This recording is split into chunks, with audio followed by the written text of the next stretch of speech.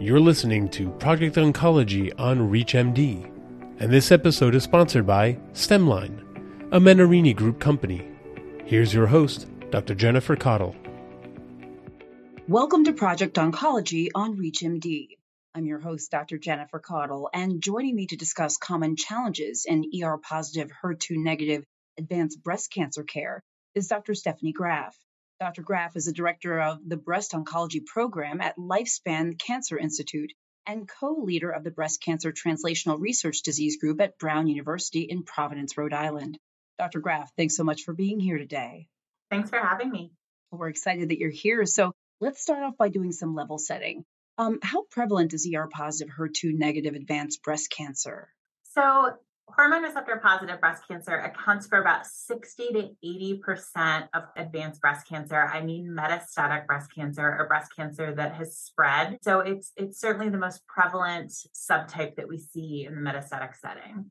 Thank you for that. And with that background in mind, let's turn our attention to some common challenges clinicians face when caring for patients. First, what can you tell us about sequencing treatment? I think right now it's clear that the first-line standard of care for somebody with a diagnosis of metastatic hormone receptor-positive breast cancer is a CDK4/6 inhibitor in combination with endocrine therapy. There are 3 CDK4/6 inhibitors approved on the market: palbociclib, ribociclib, and abemaciclib, and then it can be combined with any of the available endocrine agents, including tamoxifen, which is approved with abemaciclib, or the aromatase inhibitors, or fulvestrant. I tend to favor treatment with the aromatase inhibitors, although if you have a patient whose metastatic disease happened while they were on adjuvant aromatase inhibitors, especially, it would be reasonable to use CDK4/6 inhibitors in combination with fulvestrant in the first-line metastatic setting. We have evidence for all of those different combinations, and it's really a little bit of physician's preference, patient preference about how those different agents are used in combination. And what about endocrine resistance? What challenges can this present? And how can we pivot our approach? Yeah, I think endocrine resistance is something that we're still struggling to understand at this time, both in terms of how best to treat it and even at the most, fundamental way, how to define it. And so we've seen across a variety of different trials, we've seen endocrine resistance defined molecularly with the presence of ESR1 mutations. We've seen endocrine resistance defined by time. Did a patient stay on first-line CDK4/6 inhibitors for 12 months or 18 months or longer or shorter? And we've seen endocrine resistance defined as disease that progressed in the adjuvant setting on an aromatase inhibitor. And we've seen endocrine resistance defined as metastatic breast cancer that has already progressed on first-line endocrine therapy and now is in the second-line endocrine therapy setting. So we've got all of these different definitions of endocrine resistance. And so I think that as we're analyzing that data, just understanding that often we're using this phrase in a very wastebasket kind of way that it doesn't even always mean the same thing, which is probably our number one problem. So I think that the first challenge is just basic definitions. But in terms of overcoming that problem, I think that as we start to figure out how to pivot the approach, it's really going to depend on figuring out what the driver of resistance is. And we've seen various different drivers in different treatment settings. So, for example, for patients that have been on aromatase inhibitors, we often see that they develop ESR1 mutations. And this emerging classes of selective estrogen receptor modulators and selective estrogen receptor degradators, SERMs and SERDs, there's a lot of evidence that they may be more effective against ESR1 mutations than the historical control of fulvestrant.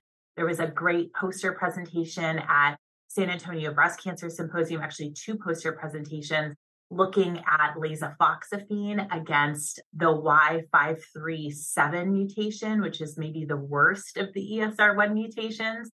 that showed a lot of activity, but many of the emerging SERDs, things like imlunestrant and elacestrant, we've seen good activity against ESR1 mutations, which is promising. So, Dr. Graf, if we focus on one more clinical challenge, what toxicities are associated with treatments for ER-positive, HER2-negative advanced breast cancer?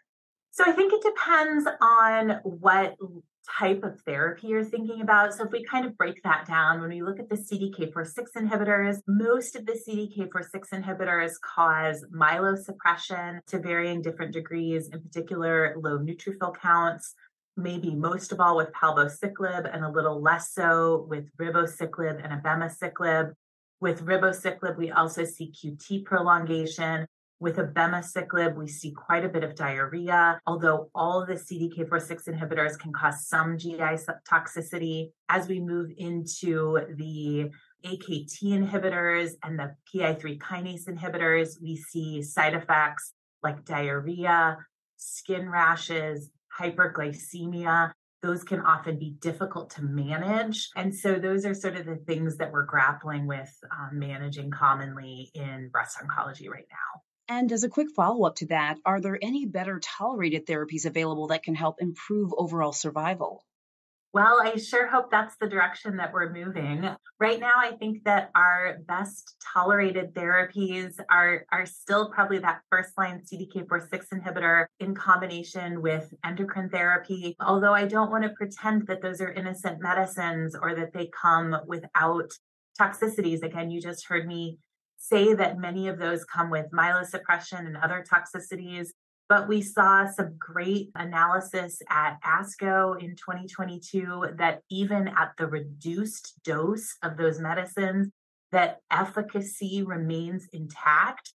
So I would encourage oncologists to monitor their patients closely and lower the dose based on the side effects that their patients are experiencing to provide that patient with both tolerability and efficacy.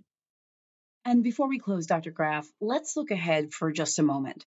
Given everything we've discussed today, is there anything on the horizon that may help us address these unmet needs and challenges? I'm really excited about the landscape of SERDs that's coming out. I mean, there are many, many SERDs in development. I think farthest along drugs that we've heard a lot about already include camizestrant, lasofoxifene, elastrant. There are many others emerging on the market, imlunestrant, giredestrant. And as those drugs start to come out, I'm hopeful that both will see more activity against the classically endocrine resistant or ESR1 mutation population. And I'm also hopeful that when those drugs start to be used in combination with CDK4/6 inhibitors, that we will get a little bit more bang than we're seeing when we look at the data from those drugs as single agents. Excellent. And considering the prevalence of this type of breast cancer, it's great to know that we may soon have options available to us so that we can better meet our patients' unmet needs. With those final thoughts in mind, I'd like to thank my guest, Dr. Stephanie Graf, for joining me to discuss ER-positive, HER2-negative advanced breast cancer. Dr. Graf, it was great having you on the program. Thanks for having me. This episode of Project Oncology was sponsored by Stemline, a Menarini Group company. To access this and other episodes in this series, visit reachmd.com/Project Oncology, where you can be part of the knowledge. Thanks for listening.